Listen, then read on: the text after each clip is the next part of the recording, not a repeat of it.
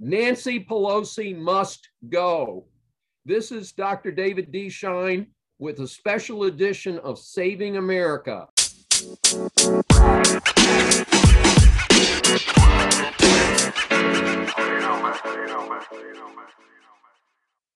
These are periodic segments that we do with a lifetime non-achievement award, F grade, for good old lobotomized Nancy. I refer to her that way because my theory is nobody could be this vapid unless they've been lobotomized once or twice during her many facelifts.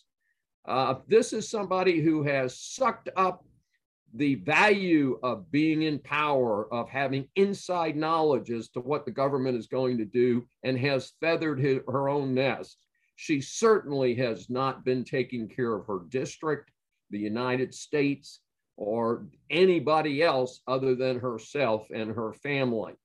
Why would I pick on old Nancy Pelosi today? Well, here's something to think about. She announced that she is going to run for a 19th term. Yep, she's already been there 35 years, folks. Way, way too long. And when she was asked, why, Nancy? You know, you've got millions and millions of dollars. You've been there for a long time. You've been kissing the feet of those squalids. And, you know, isn't it time to get out of the way? And she said, and I can't make this up, she said, it's for three reasons. The children, the children, the children. Oh my goodness. Come on, folks. This person hasn't cared about the children one iota in her entire time of power-grabbing, money-grabbing occupation of Washington. And it's so ludicrous. Now, look, I know she's in what we call a safe district.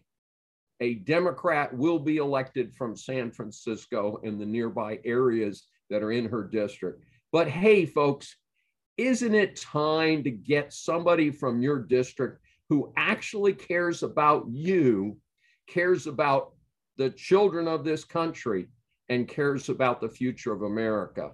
Come on, folks, get out there, get us a better person, a better candidate than Nancy Pelosi. I'm fine with it being a Democrat, but just not this wacko Democrat.